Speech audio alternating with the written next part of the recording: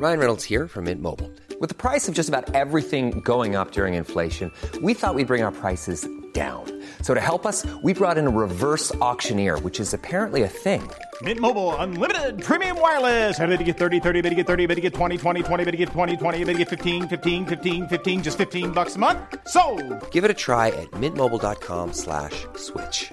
$45 up front for 3 months plus taxes and fees. Promo rate for new customers for limited time. Unlimited more than 40 gigabytes per month. Slows full terms at mintmobile.com.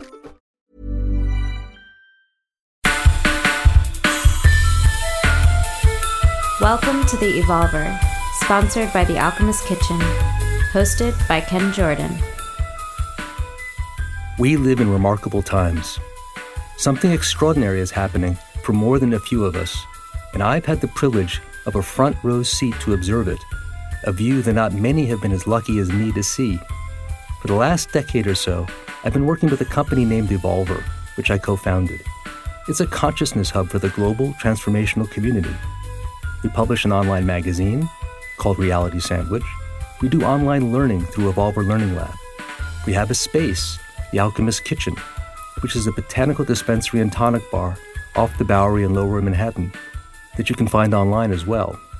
These are all outgrowths of a scene that goes from Burning Man to the mindfulness movement to the expanding interest in deep yogic practices to the recent mainstream flirtation with shamanism and psychedelics, where people are connecting to spirit, often through unorthodox and anomalous experiences, in a heartfelt and authentic way. For many of us, this sudden crack in the sky moment can be a shock.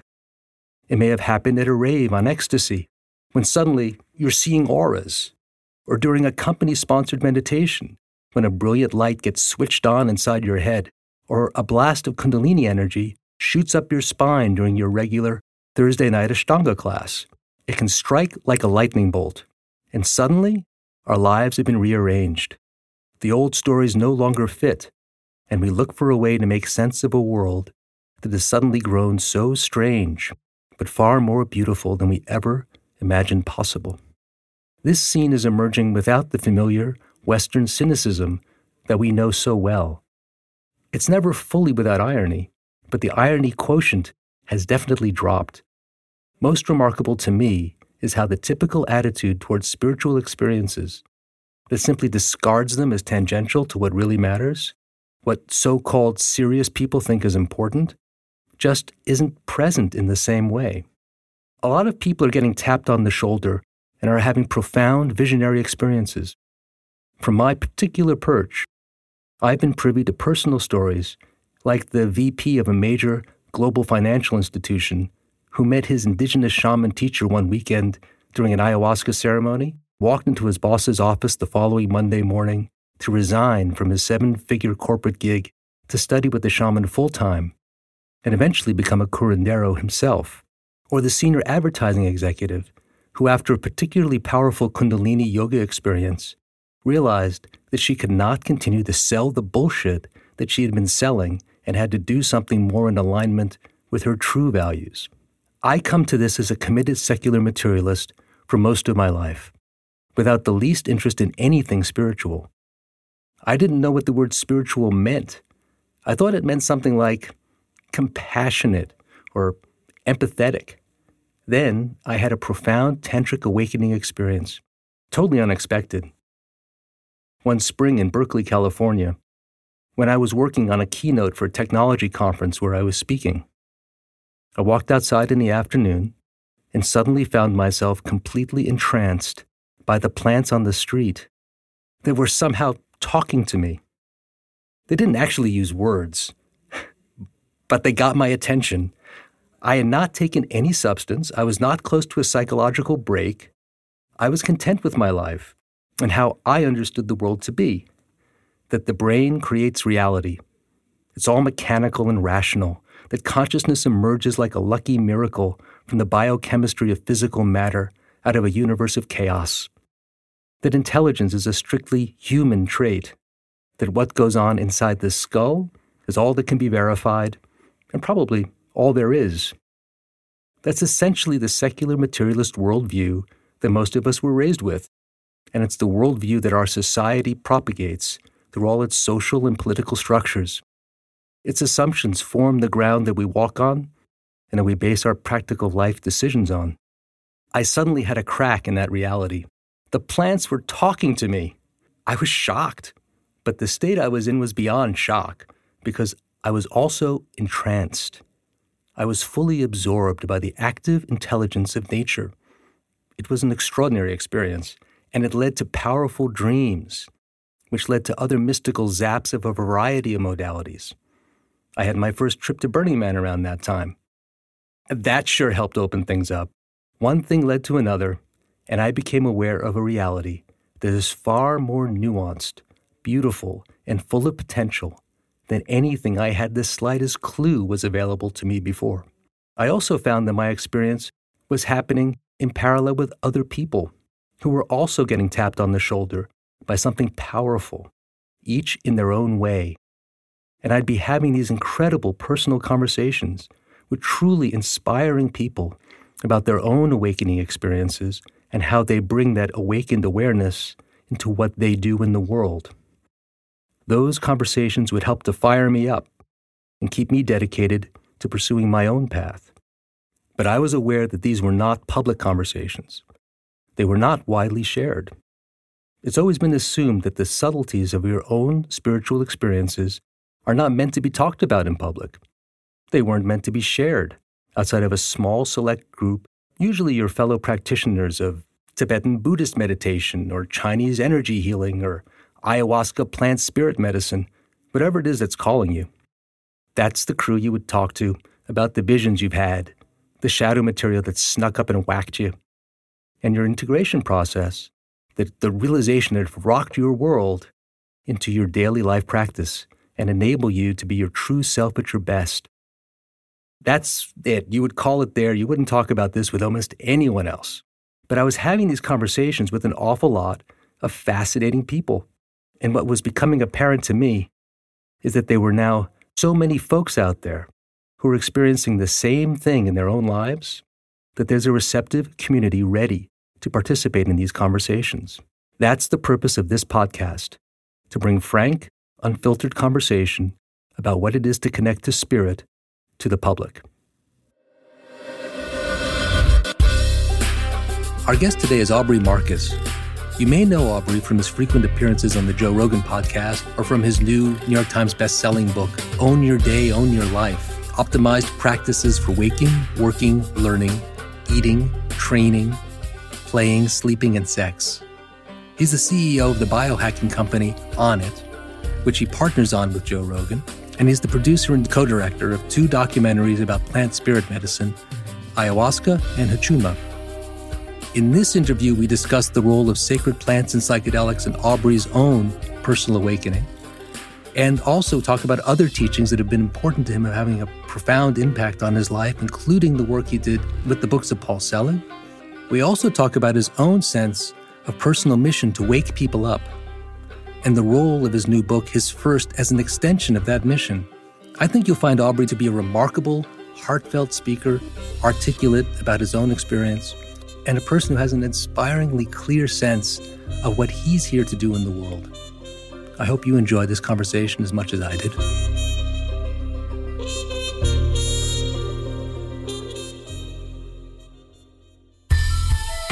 Part of the vision for Evolver included an online marketplace where products made by community members could be offered to others. The Alchemist Kitchen grew out of this marketplace. It's a botanical dispensary that offers the highest quality whole plant remedies, botanical medicines, and beauty products from the best artisanal herbal makers from across the country. You can find herbal products on the Alchemist Kitchen site to help you sleep better, reduce pain, boost energy, find calm, think sharper, and much more. And if you happen to be in New York City, come by the Alchemist Kitchen flagship location. It's at 21 East 1st Street, between the Bowery and 2nd Avenue, on the border between the East Village and Soho. You can have a state-changing herbal elixir from the Tonic Bar and chat with one of the staff herbalists about the products we've curated and what might be best for you. In my own experience, as I began to be aware of what I eat, cut out processed foods and refined sugar, and get in better shape through yoga, etc., my body's sensitivity to what I put into it increased a lot. and I discovered that the right kind of plant medicine could be more effective than pharmaceuticals while being gentler on the system. And I started to pay attention more to what my body was telling me, which took some time because I grew up eating the worst kinds of junk and assumed that feeling bloated and sluggish was just part of the human condition. I discovered how the judicious use of plant allies could help to boost my system and shift me from worrying about warding off illness to maintaining a high level of wellness. On thealchemistKitchen.com, you'll find a blog with lots of information about herbal wellness and an assortment of products that will inspire you to see the connection between your body and the plant kingdom in a whole new way. The Alchemist Kitchen is devoted to the power of plants. And if you stop by the spot on East 1st Street, mention the Evolver podcast and get 10% off any purchase of herbal remedies or CBD.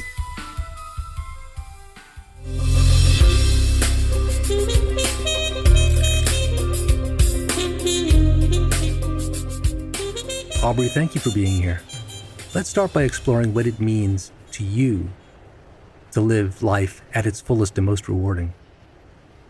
Well, I think this goes back to a vision that I had actually on the medicine. So I was on Huachuma and down in South America in Peru. What's Huachuma? Huachuma is San Pedro, and it's the more traditional indigenous name before they renamed it and Catholicized it and called it St. Peter. It was guarding the gates of heaven, which certainly it feels like when you're on that medicine. And it's a cactus. It's a cactus, yeah, and a very serotonergic. For those people who haven't experienced it, feels something between combining psilocybin and MDMA into an experience. Has the visual component, mostly closed-eyed, some open-eyed, but and then just a really hard opening experience. And I had this vision of a bunch of people that were like wind up nutcrackers, and everybody was moving around all automatic. And as far as I could look, everybody was moving around automatic, and so was I. I was automatically moving around, tuk, tuk, tuk, tuk, tuk, tuk, tuk, tuk, tuk. And then finally I started to slow the mechanisms of my own movement down and look at my body and say, wait a minute, why am I doing all this? Why am I doing all of these automatic things, all of this unconscious programming, all of these things that are driven by fear and driven by greed and driven by validation? And I stopped and I just sat down for a second. And then eventually, after sitting still with myself in this vision, I reached out and I touched somebody else on the shoulder who was also going through this automatic motion. And then they shook out of it and they're like, whoa, what the hell am I doing? And then I saw that person touch somebody else, and that person touched somebody else, and that person touched somebody else. And to me, that's always been this guiding light of like what I'm here to do. And I think what a lot of us are here to do is to become aware of the unconscious and subconscious programs that prevent us from being fully aware, fully empowered, having full agency over our lives, so that we can choose how we want to play this game, so that this game isn't played out like some tragic movie where we're continually driven to seek our fears and seek our validations and seek the lessons that we need to learn, but we can actually intentionally go through our lives like heroes. I have levels of fully aware. Right. There's oh yeah, Jocelyn just walked in now, went into the bathroom, walked back to the other office, right? Mm-hmm. Again, kind of noticing certain things that are happening. There's some rumbling outside. There's a bunch of trucks. We're in Manhattan. We're off of Houston Street. It's loud in the background. That's just the way, I'm aware of certain things. Mm-hmm. Then there's the aware of, why am I doing what I'm doing with my life on a basic level? Is this am I in harmony with, or in alignment with what's really available to me as a person in the world that's my highest expression? And then there's this other level of aware, which is actually kind of what I want to get at a little bit, which is we're all interconnected in this wild way. Yeah. When you're thinking of fully aware, where are you? Well, that's certainly a big part of it, right? Like, that connection to source, that connection to the universal, that connection that we seem to plug in and unplug, plug in and unplug, depending on the circumstance and situation. And hopefully as we move through time, we stay more and more connected. You know, we're able to listen to those small whispers that come from our higher self or come from source and continue to allow that to guide us without blocking and saying, nope, the ego saying, nope, I got this. I got this under control. Don't worry about this. You know, intergalactic soul traveler. I got this. I was born a few years ago. I know this world and I'm going to figure it out. And, you know, so that's certainly a part of it. And then the other part is really getting down into the interior universe and understanding what are those forces that drive you? What are the forces that have driven you since you were a child? You know, what are those things that have happened to you and the circumstances that you were raised in that are still affecting you now? You know, like I've become, even through all the plant medicine, I started my plant medicine journey when I was 18, did a vision quest out in the mountains, and it's been, you know, nearly 20 years. And it took till last year that I realized that I was, you know, playing out a same fear pattern that was developed from my father with pretty much every male figure in my life. You know, like I wouldn't fully trust them because my father was erratic with his anger and it was extremely hard to predict. So, you know, any one thing could set him off any amount of days later. So I never really trusted my communications, nor did I trust my friendships with male friends. But because I had a really, you know, easy and comfortable relationship with my mother, I was always able to get along with women really well. And it's not that I couldn't get along with men, I just never trusted them. Wow. And then so I started to unravel that. I was like, why is this? Like, why can't I feel comfortable in any male friendship? And I was like, oh, well, it's probably some shit from my dad. So and then I really started to look at that. And that's another level of self-awareness. Right. So this is like a year ago? This is like a year ago. Yeah, and I've been talking about it on some other podcasts, and there's more stuff. Even now, I'm 37 years old, and I've been on the fucking path. You know, I've been doing the work, and I'm still blindsided by how little I actually know, not only about the universe, but about myself. I got a bunch of years on you, man, and this does not stop. There is no conclusion to that, you know, to that journey. Yeah. There's always going to be this other level. But so then there's a real question of like awareness and being totally connected. Like, so some of it, I'm really curious for you.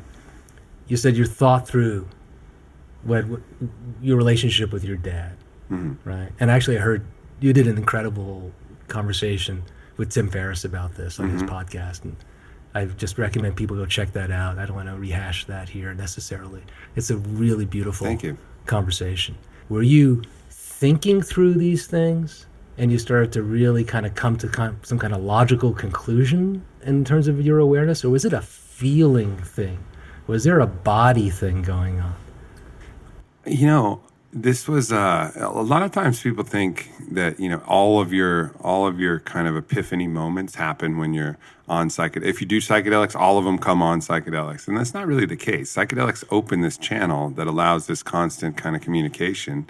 And, you know, really this awareness started to come through a friendship that I have with Kyle Kingsbury, who's now, you know, one of my best, you know, he is my best male friend. He's a guy also been on the medicine path, a former UFC fighter, just a great guy, but he just really leads with his heart. He's about as secure a human being as I've ever met in my life, like as stable, as heart opened, and as like, he's just a giant. He's a mountain of a man. And as my friendship with him developed and I still found myself, you know, kind of at arm's length, I was like, there's something fucked up with me because this guy, I could trust him to the end of the earth. So you're asking yourself that you're talking to your friends about this, your girlfriend? I did talk to Whitney about it, yeah. But I'm also just like, you know, he'd give me a big hug and I'd be like, yeah, okay, that's enough. Yep, right. Now, you've known him for a long time? No, I haven't known him for that long. But I think he was so the example of someone that there was no question, I had no evidence possible that I could present that there was any reason not to trust him.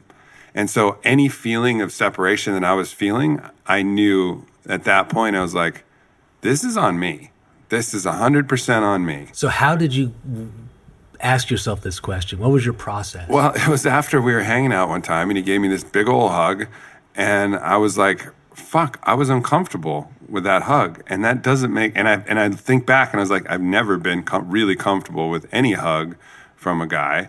And I was like, but especially with him, like, what is the reason why? Why is that? And that's because I realized at that point that it had to be me. It wasn't the world anymore. It had to be me. And then so I started really looking at it and started really unpacking that, and then surrendering to the truth of, what my childhood situation was. And then once I was aware, then you can start relaxing and just kind of naturally opening it. How did you ask that question of yourself? Was that just, hey, I'm walking in the park? Yeah, it just becomes present. You didn't do like a special retreat for this. You didn't go off into the mountains for 3 days and really work through it. No, it just, when something enters my awareness, then it's there with me in all the quiet spots. So when I'm journaling at night, I'll write about it. When I'll think about it, I'll mull it over. My brain is always kind of like working. So it's like starts this cascade of thought and awareness that eventually, is a pattern that I continue to work on. So the next time we're hanging out, I was like, all right, more trust. More trust, more openness, less guardedness. And then next time, more trust, more openness, more less guardedness. Did you talk to him about this? Did he know you were going through this? No, I don't even think I really mentioned. I think maybe I mentioned it later, but this was just a process that I knew for me. He didn't have to change anything, and I didn't want to even put it in his head to make any alteration of his behavior, because I just had to adapt. I had to adapt to that. And then, through time, it's been incredibly way, way, way more comfortable. And that's unraveled in just a different degree of comfort in communication, in hanging out, and just friendship. I just feel closer to my friends now than I had ever before. And it started with just simple awareness. And then, I've done plenty of practices throughout, since then that have kind of helped illuminate different facets of it. But really the first key was that initial awareness, that willing to put all of the gaze onto myself, to hold that mirror up and really, with ruthless honesty, still full of love, but ruthless honesty, take a look at myself and say, all right, what's going on here? Man, that's hard. It's hard to actually say, oh, I got an issue. I got this problem, Right. So you feel like psychedelics helped you develop the capacity to pursue that kind of understand, that approach? Undoubtedly, because psychedelics actually opened up the perspective shift that even allows me to be a self-observer. I'm not even sure that I would have been able to step aside of my ego enough to even observe myself and observe the ego if it wasn't for psychedelics shining a light on who I really am and what my ego is and what my body is. It allowed me the vantage point to kind of stretch those things apart and take a look at all the different pieces so that I actually have a perspective to observe from. And I don't know if I would ever got that without psychedelics. So do you have a psychedelic practice that you pursue over time? Do you think about it methodically, or is it just sort of like, oh man, I got a call, guy's got some good acid, I should just run out this party? As I said, it's been almost 20 years, and I've been on the path for a long time. And at this point, sometimes there's certain things that I'm called to work on personally, but a lot of times this is about, one of the priorities for my life now is, kind of parlaying on what I was saying earlier, is building deeper relationships with the people I really care about. So my friends, my girlfriends, everybody who's really important to me in my life, I want to just build those relationships. And so I find that a lot of the journeys that I take are almost journeys with key people that I really want to experience something more with, go, back to that kind of ritualistic tribal sense where you all sit down in the dark room and you drink the cup and you blow out the candle. I mean, that's an incredibly bonding experience. And I think for me, it's really about the friendships and the kinships that I have with the people in the room as much as anything now, because I do feel that psychedelics have given me the tools to really hone in on the issues that I need to hone in on. And so I don't need to continually run to them to illuminate new problems. I got plenty of problems I'm aware of and plenty of ways that I can start to work through those. And certainly the psychedelics still help. But for me, it's more about, bonding with those people I love. Right, because there's a dictum you kind of hear a lot about it. Listen, especially from folks who were the early meditators in the States, who started taking acid maybe in the 60s and 70s, found a meditation practice, stopped doing psychedelics, and then the line that they use is, when you get the message, you can hang up the phone, right? You don't need to keep doing psychedelics if you're going to develop a real spiritual practice. Psychedelics is just an opener. That's not my experience. No, it keeps opening more. Yeah. It keeps opening more and more, deeper levels. And I think it's that's great for people who can do that. I'm too thick-headed and too dumb. I feel the same way. Too thick. I'm way too thick. I can't do it. I forget too easily. So I need to get whacked on the head every once in a while with a couple grams of psilocybin. That's exactly how I talk about it. It's just like, man, I got to get hit in the head. Yeah. If I don't get hit in the head, it's not going to happen. So how have you found your psychedelic experiences have changed over 20 years? Well, it's... and I ask that because when you start, a lot's unfamiliar, and you can go in a certain place, but it doesn't necessarily, it's not always... it can be really mind-blowing, but then it's like, where's the context? And as you go deeper with the practice, things really do change, right?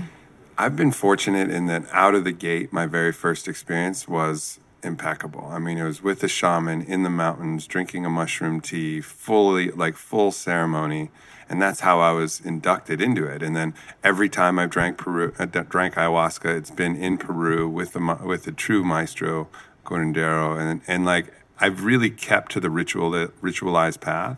And that isn't to say that I haven't done some mushrooms at a festival or some MDMA at a festival or, done some acid and just cruised around.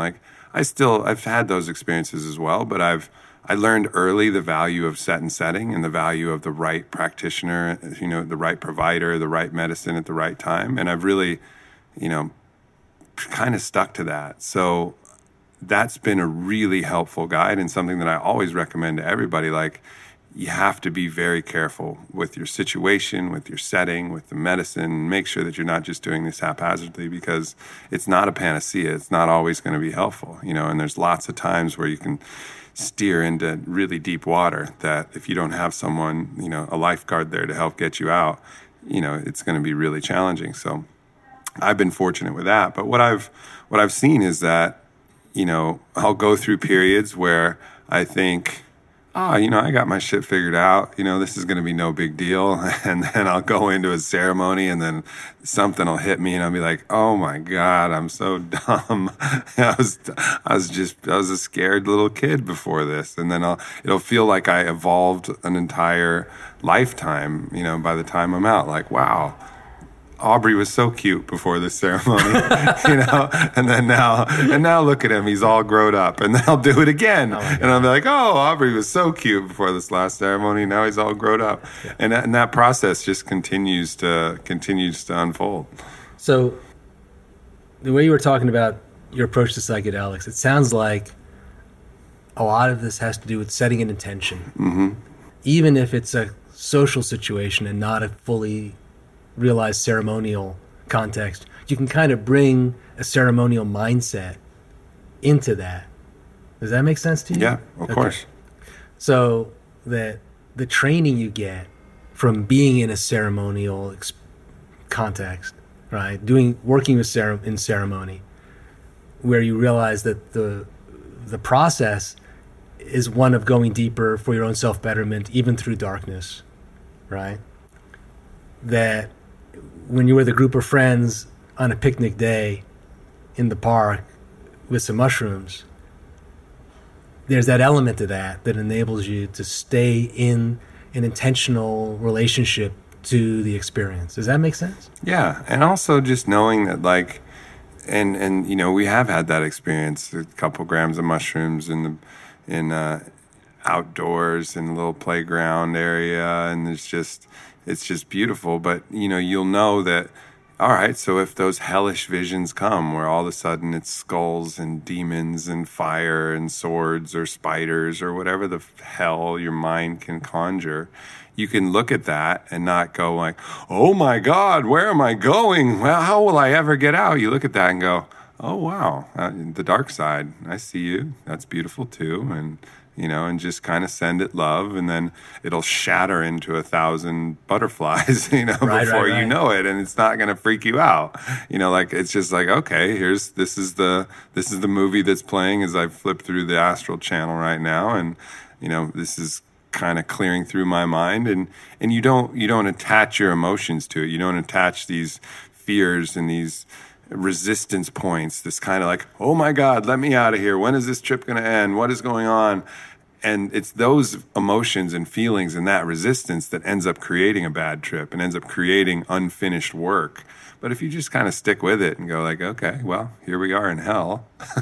Let's see it. Let's check it out. Let's look at it like it was a beautiful painting of hell, and let's explore it and see the nuances of it, but not get our emotions wrapped up in it. And sure enough, it'll change into something else and you can continue to move on. Yeah. So when you're in a ayahuasca experience,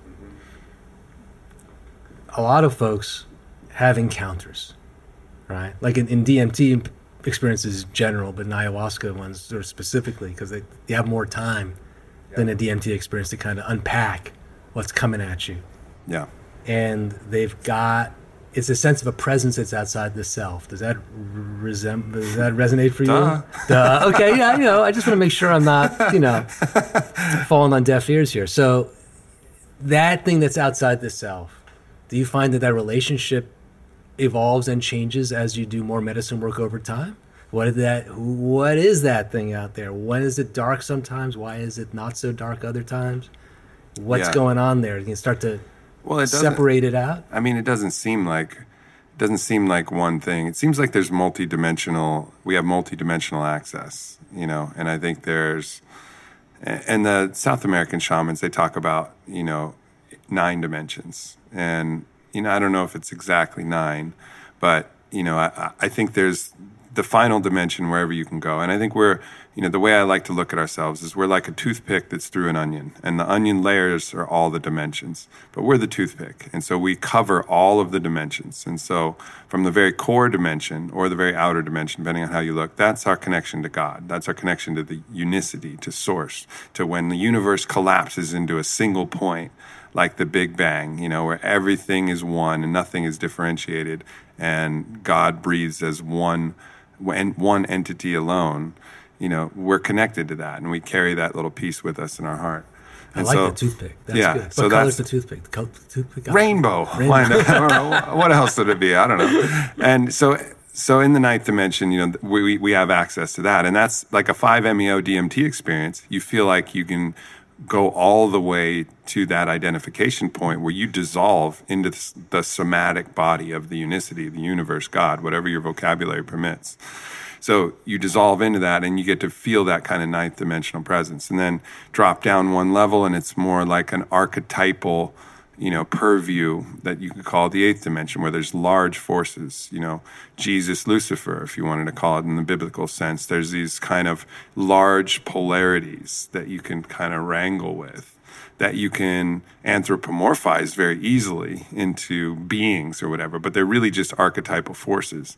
And then drop another level. Yeah, I just want to say, just with that, I have a lot of problems with the anthropomorphization of those energies. Right. Because the society does so much to go like, oh, you're talking about God? Yeah, God's that white guy with the long beard sitting on that chair over there, and he's got a staff, and he's going to fuck you if you don't do the right thing. And it's like the whole thing becomes so trapped in the storytelling of the religiosity of and then becomes this heavy religious thing. And I really appreciate you noting that when you connect to this stuff, the human body aspect of it melts away. I mean, there's an aspect that can show up that way, but it's not that. It's not that. It's just a way for us to understand a collection of light and energetic force. How do we picture that when it splashes into our brain so we understand it?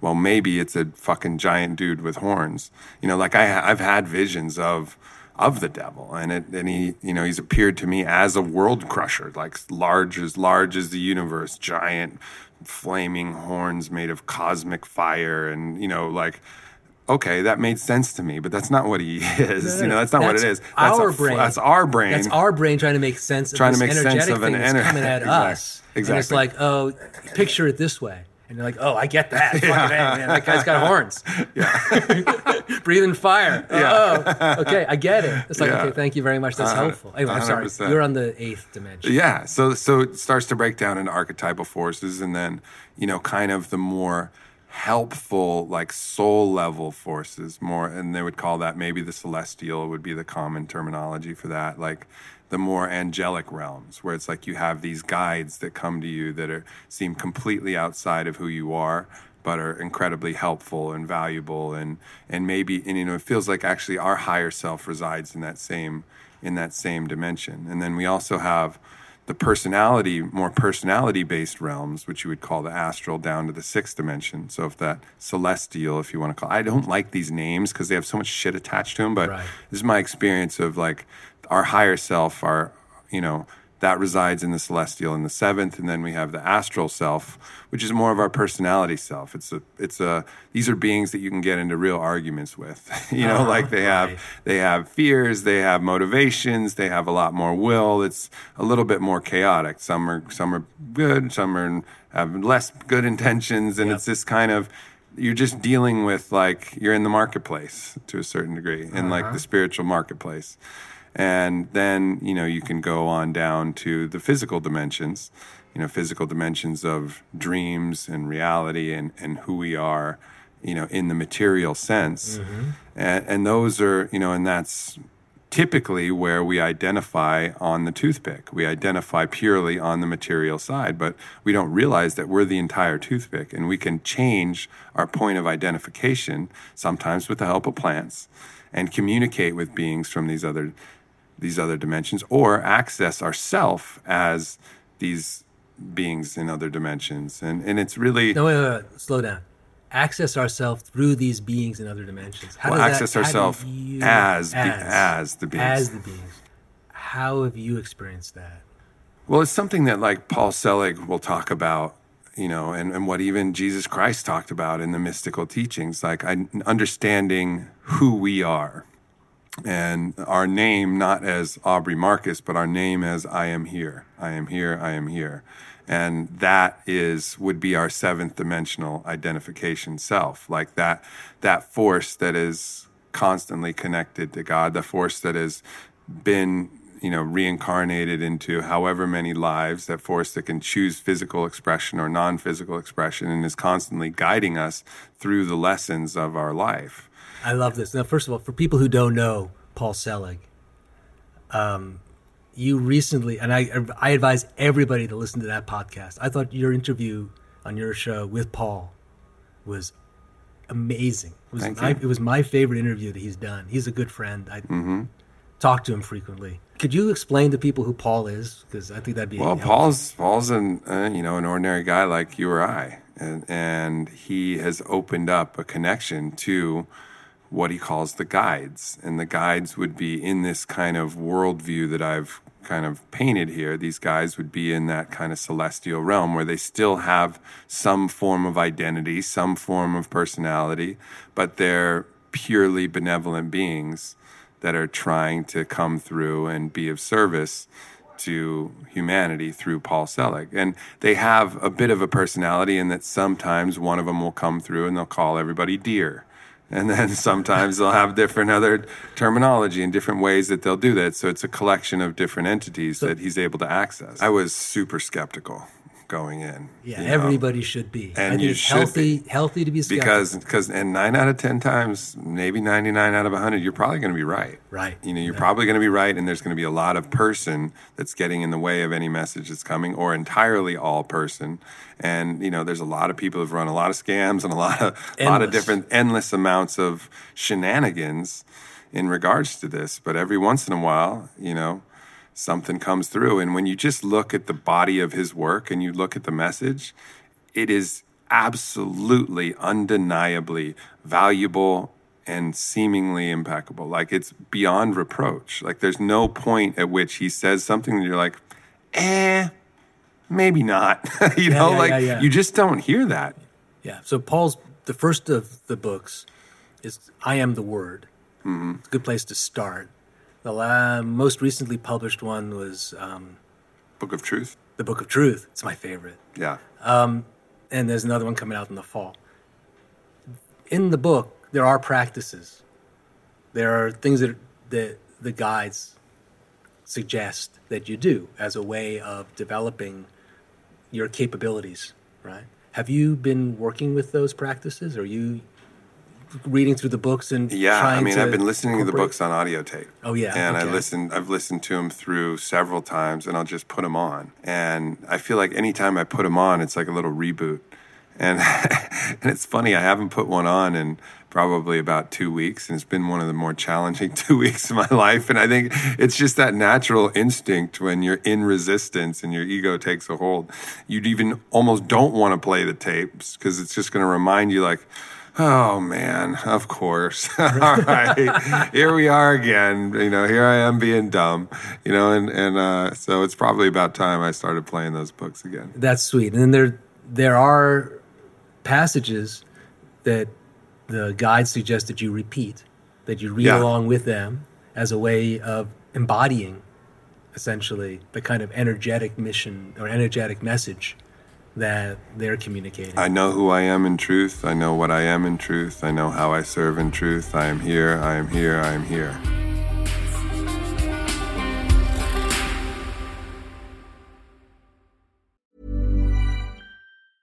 Ryan Reynolds here from Mint Mobile. With the price of just about everything going up during inflation, we thought we'd bring our prices down. So to help us, we brought in a reverse auctioneer, which is apparently a thing. Mint Mobile Unlimited Premium Wireless. How to get 30, 30, bit to get 30, bit to get 20, 20, 20, bit to get 20, 20, bit to get 15, 15, 15, 15, just $15 a month? Sold! Give it a try at mintmobile.com/switch. $45 up front for 3 months plus taxes and fees. Promo rate for new customers for limited time. Unlimited more than 40 gigabytes per month. Slows full terms at mintmobile.com.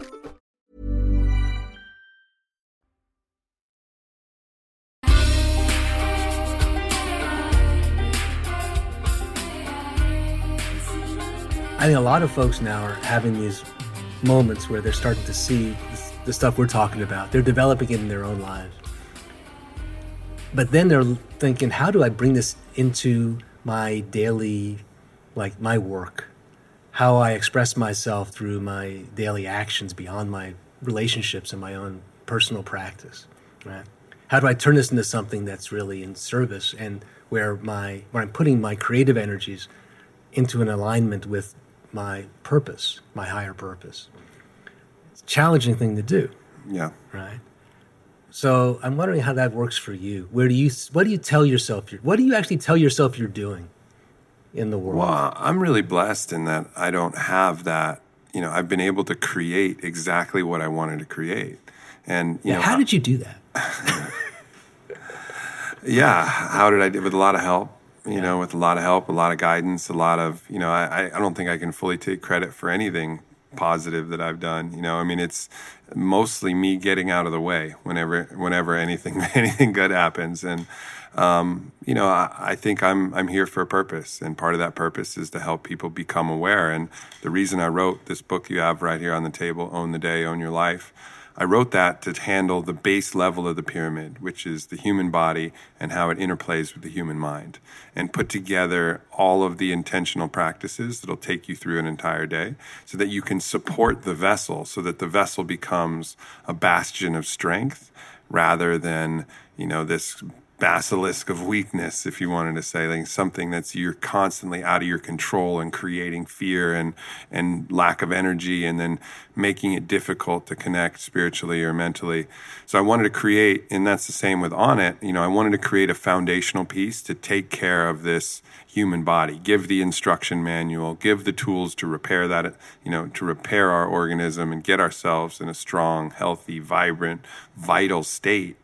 So that in my subsequent books and with my subsequent work, we can start working on the heart, and then we can start working on the spirit, and then we can start working on community, and hopefully leave this place a hell of a lot better than when we found it. Okay, so you got your eye on the pyramid, basically. You're saying, all right, bottom of the pyramid is the physical apparatus. Yep.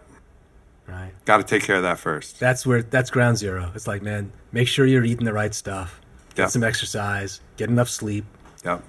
Yeah, use all the natural doctors, light, air, know how to breathe, know how to hydrate, know how to have sex, know how to move your body, know how to sleep, the body all of is these an things. Extraordinary thing. Extraordinary. The body is it's the greatest gift that anybody could possibly imagine ever receiving. That's where it all starts. And we live in a society where historically the religious world kind of turns its back on the body. Right? There's a sense that you, a monk, as a monk, you're living a kind of antibody life. You're meditating or going, you're praying all the time, but you're not having sex.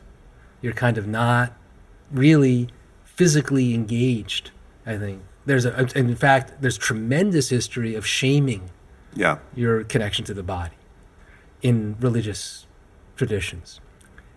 And I feel like it's like a massive kind of turning point in the West. Yeah, because people to be aware. Why do we have a fucking body? Like, you're going to get there anyways. What are you in a rush for, everybody? Like, you're in a rush to dispose of the body now? Well, you have one now. You're about to not have one. You're going to have plenty of time to just connect purely as consciousness with Source. How about have fun while you're in this fucking body?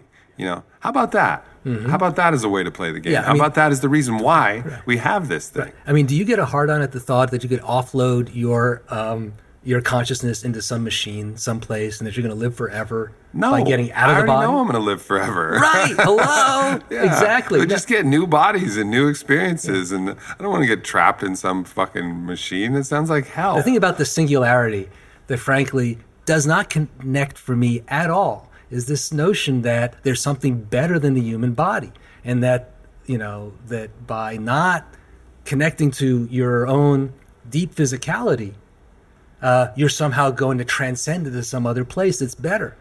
It feels to me it's the total opposite, is that the deeper you can go into the amazingness of what's available to you through the body, the more accessible all these spiritual realms become. Yeah. And then you're in deep connection with the planet, with those who are around you, with love, with your heart, with the openness of the sky, and you're able to be active in a positive way that raises the vibration of everything that you're engaging with. Amen. Oh God, I didn't mean to go that way. But but I love how you're laying the foundation around the focus on the body. And you come at that because you're an athlete, right? You played basketball. Yep. Were you a wrestler? No, but I've trained martial arts, most of my life. So some jiu-jitsu, some Muay Thai, some boxing, Are you finding that when you talk about the spiritual stuff to the people who are connecting to you about how you take care of your body, that folks are picking that up? They are. And it's because they don't look at me like some Indian ascetic who's let their body go, or some monk who's different than them. It's like, nah, man, I'm like you. Like, what are we doing today? We drinking whiskey and going chatting with girls at the bar? Cool, I'm in. Or are we hitting the mats and we working out super hard? Okay, yeah, cool, I'm in. Oh, what are we doing? We're going wake surfing behind the boat today and drinking some beers? Okay, cool, I'm in. But hey, how about this? How about we go into ceremony and we, go deep into our heart and see if there's any trauma there? How about we try and connect with these forces beyond, who we are? And how about we do this too? And so the fact that I can connect with them on the levels where they're comfortable and they see me, oh, he's like me. This is same as me. But he's also doing this other stuff. Well, maybe I can give this other stuff a try. And I think that's been, really cool to watch, that people who would not normally even be open to it, after I go through a few workouts and we do a few things on their level, in their comfort zone where they're ready to connect, then, when it comes to, and I'll start planting the seeds like, hey, we're going down to Peru. Do you have any interest? And, the first few years it's going to be hell no. But then, by year 3 or 4, they're like, hey, man, I'd really like to go to Peru with you. I was like, okay, here we go, And it's just interesting to see. And I think the problem is that everything's been polarized, and people have allowed their ego to try and push down a different way of knowing the self, a different way of living. So those who are very physically empowered have been pushing down those who are very spiritually empowered because that's threatening. And those who are spiritually empowered have been pushing down those who've been physically empowered because that's very threatening. And everybody's been in this antagonistic thing when really our birthright is all of it. Right. Our birthright is all the full spectrum. Totally. And what's interesting about the moment that we live in is that folks coming from all these different spiritual lineages from all around the planet are basically now networking with each other. Mm-hmm. And sharing practices.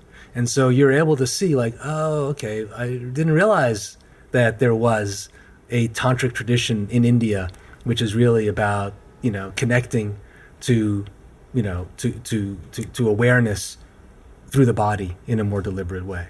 Or, there are, the shamans in the Amazon have to go through a certain kind of process in order to be in tune with the spirits of nature that really involve pushing the body. Yeah. Right.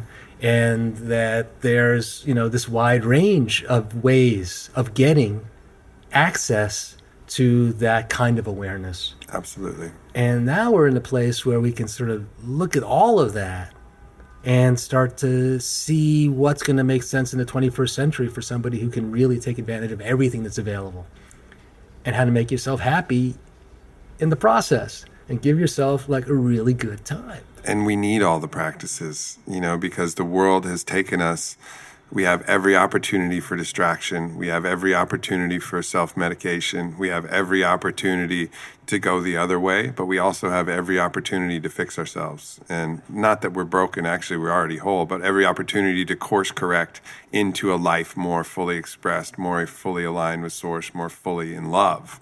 And, so we have all the tools coming, and a lot of these tools are going to be coming legal soon, too, which is really going to shift how things are in the world. Yeah, for real.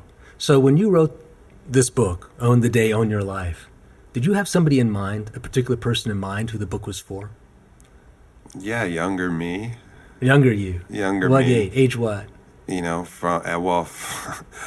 16 and up, I would say. Like before or after your first medicine experience? All of it. Oh, yeah. All of it. As soon as, actually probably even younger, as soon as I started being an athlete. I mean, a lot of these things, like I said, this is about using the natural elements, like how to breathe right. Like we shouldn't be, after every Pledge of Allegiance, and actually what was cool is that one of my book launches, someone was talking about this because there's a study in there that says 6 deep breaths will actually lower your blood pressure and start to create a state change. I was talking to a teacher who came to one of my book signings. Is like, hey, I'm teaching some of this stuff to the kids. And I was like, that's awesome. Like, so the kids know, all right, if I'm getting upset, if I'm angry, if I'm flustered, 6 deep breaths. That's what I need to do. And then they can start to take conscious control over their emotions. And so this book, while I wrote it for me probably in my 20s, a lot of it is going to apply to people a lot earlier because it's not about taking some fancy supplement or some fancy biohack. Yeah, I mentioned some of that stuff in there,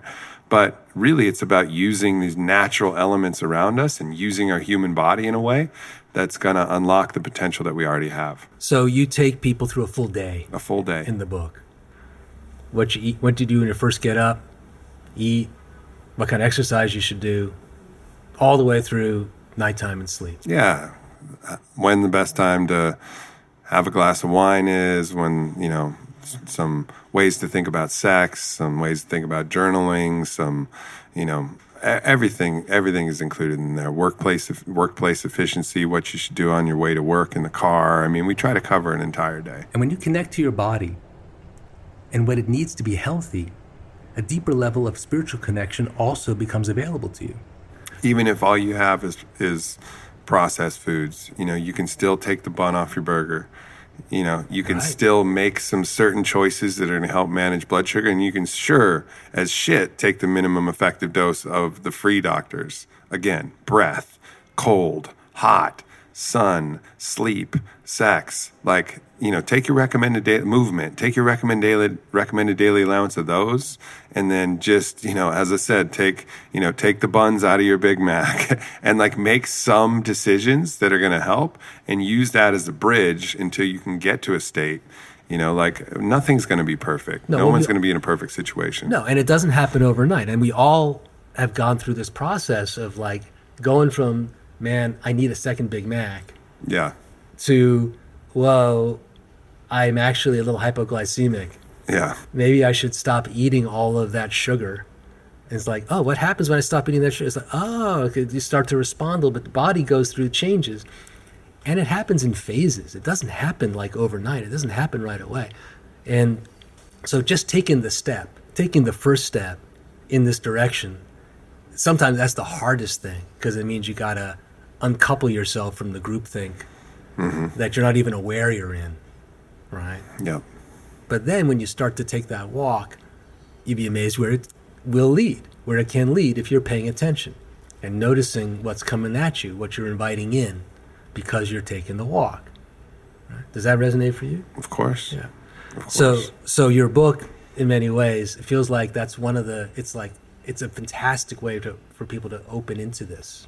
Yeah, this is, every one of these chapters has been and could be an entire book. Okay, what's the morning routine? Okay, what's the, how do you use breath in the cold? That's been a book or a couple of different books. And then, all right, what's your nutrition plan? Well, that's another book. And then, you don't want 16 books to figure out what you're going to do for a single day. So we took all of those clinical academic references, we put it all into a day that really makes sense, and a day that can support a fully expressed life, and a life that's worth living, a life that you're really going to enjoy. I really appreciate you taking the time. Yeah, man. This is awesome. Yeah, it's been great to chat with you. It's been great to chat with you. So people, you all should check out onit.com, AubreyMarcus.com, the podcast, and Own the Day, Own Your Life. Probably has its own website. Every book's got its own website. Yeah, ownthedaybook.com. And then on social media, I'm probably most active on Instagram, so always writing my latest thoughts there. So that's at Aubrey Marcus. Take it easy and have a great day. All right. Sounds good, brother.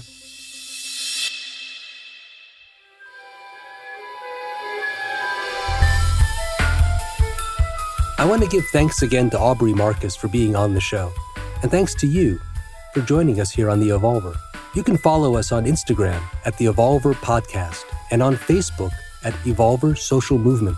Remember to subscribe to The Evolver on iTunes or on the podcatcher of your choice. We'd love to know what you think. Please post a review to iTunes or email us at theevolver@evolver.net. I want to thank our producer, Jose Alfaro, and the whole ACAST team. Our theme music is Measure by Measure by Paul D. Miller, a.k.a. DJ Spooky, from his album The Secret Song. And our interstitial music is Sunu by The Human Experience and Rising Appalachia. That's all for now. We'll be back next week.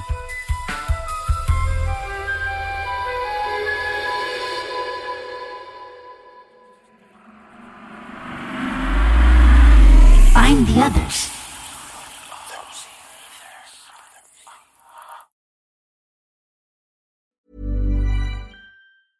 Ever catch yourself eating the same flavorless dinner 3 days in a row? Dreaming of something better? Well, HelloFresh is your guilt-free dream come true, baby. It's me, Keke Palmer. Let's wake up those taste buds with hot, juicy pecan-crusted chicken or garlic butter shrimp scampi. Hello Fresh. Stop dreaming of all the delicious possibilities and dig in at HelloFresh.com. Let's get this dinner party started.